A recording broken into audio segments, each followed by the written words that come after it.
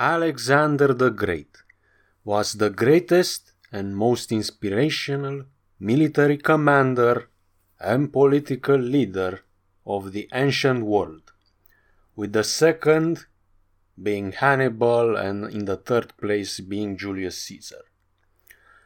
Here are 43 powerful quotes on leadership, success, and legacy from Alexander the Great, the mighty Macedonian ruler, that you probably don't know yet, but you must. So let's begin. Quote number 1.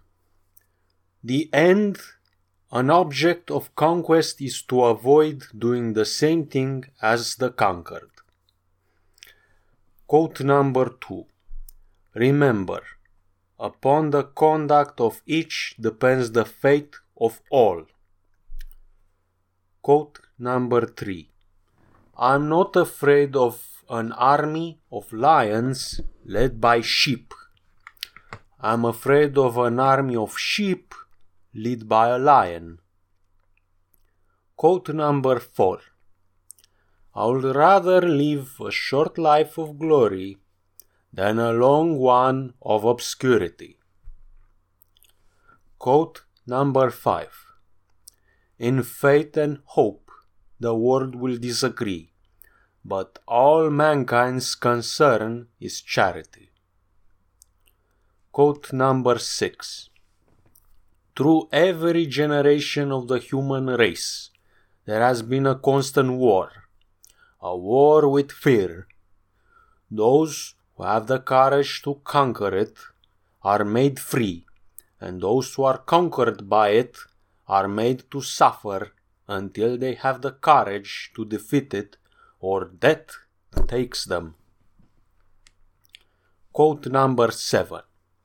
Whatever possession we gain by our sword cannot be sure or lasting, but a love gained by kindness and moderation is certain and durable. Quote number 8. You shall, and I question not, find a way to the top if you diligently seek for it. For nature has placed nothing so high that is out of the reach of industry and valor. Quote number 9. I want the road to be covered with my treasure so that everybody sees the material wealth acquired on earth stays on earth. Quote number 10. In the end, when it's over, all that matters is what you have done. Quote number 11. How great are the dangers I face to win a good name in Athens. Quote number 12.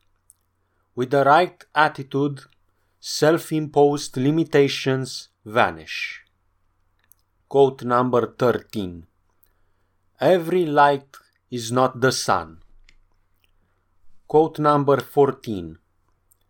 Now you fear punishment and beg for your lives, so I will let you free, if not for any other reason, so that you can see the difference between a Greek king and a barbarian tyrant, so do not expect to suffer any harm from me.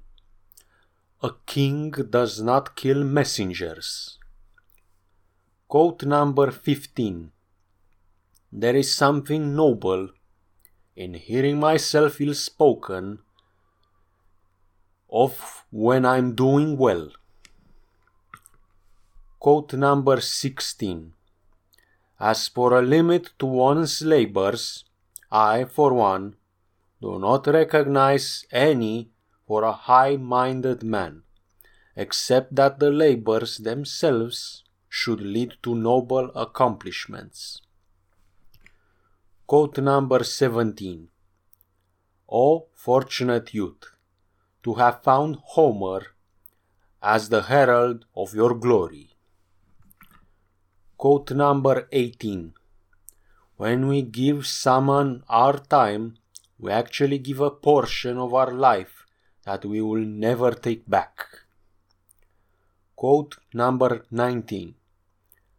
Our enemies are Medes and Persians, men who for centuries have lived soft and luxurious lives. We of Macedon, for generations past, have been trained in the hard school of danger and war. Quote number 20. For my own part, I would rather excel knowledge of the highest secrets of philosophy than in arms. Quote number 21. Let us conduct ourselves so that all men wish to be our friends and all fear to be our enemies. Quote number 22. Holy shadows of the dead, I am not to blame for your cruel and bitter fate, but the accursed rivalry which brought sister nations and brother people to fight one another. I do not feel happy for this victory of mine. On the contrary, I will be glad, brothers, if I had all of your standing here next to me, since we are united by the same language, the same blood, and the same visions. Quote number 23. My father will anticipate everything. He will leave you and me no chance to do a great and brilliant deed. Quote number 24. A tomb now suffices him for whom the whole world was not sufficient. Quote number 25. Without knowledge, skill cannot be focused. Without skill, strength cannot be brought to bear, and without strength, knowledge may not be applied.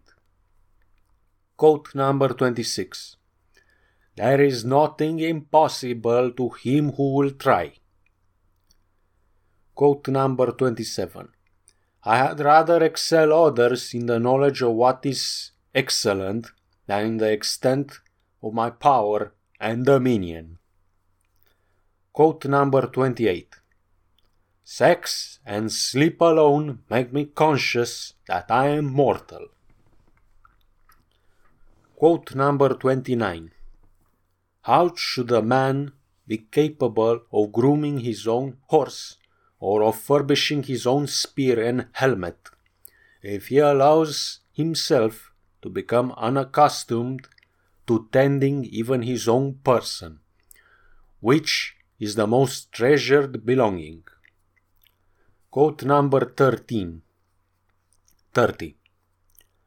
Who does not desire such a victory, by which we shall join places in our kingdom, so far divided by nature, and for which we shall set up trophies in another conquered world? Quote number 31. My treasures lies in my friends. Quote number 32. There are no more worlds to conquer. Quote number 33. True love never has a happy ending, because there is no ending to true love. Quote number 34. I am indebted to my father for living, but to my teacher for living well. Quote number 35. Each moment free from fear makes a man immortal. Quote number 36. Are you still to learn that the end and perfection of our victories is to avoid the vices and infirmities of those whom we subdue? Quote number 37.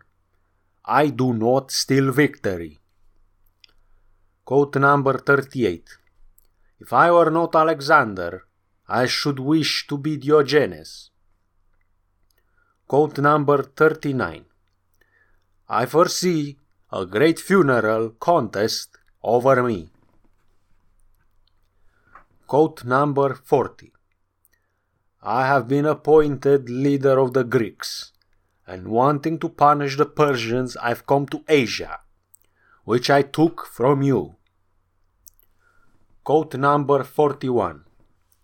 Heaven cannot brook two sons, nor earth two masters. Quote number 42. On their side more men are standing, on ours more will fight. Quote number 43. How happy had it been for me had I been slain in the battle. It had been far more noble to have died the victim of the enemy than fall a sacrifice to the rage of my friends.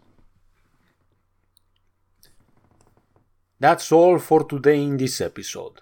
I hope you enjoy it and found it educational and informative. Wish you a very great day.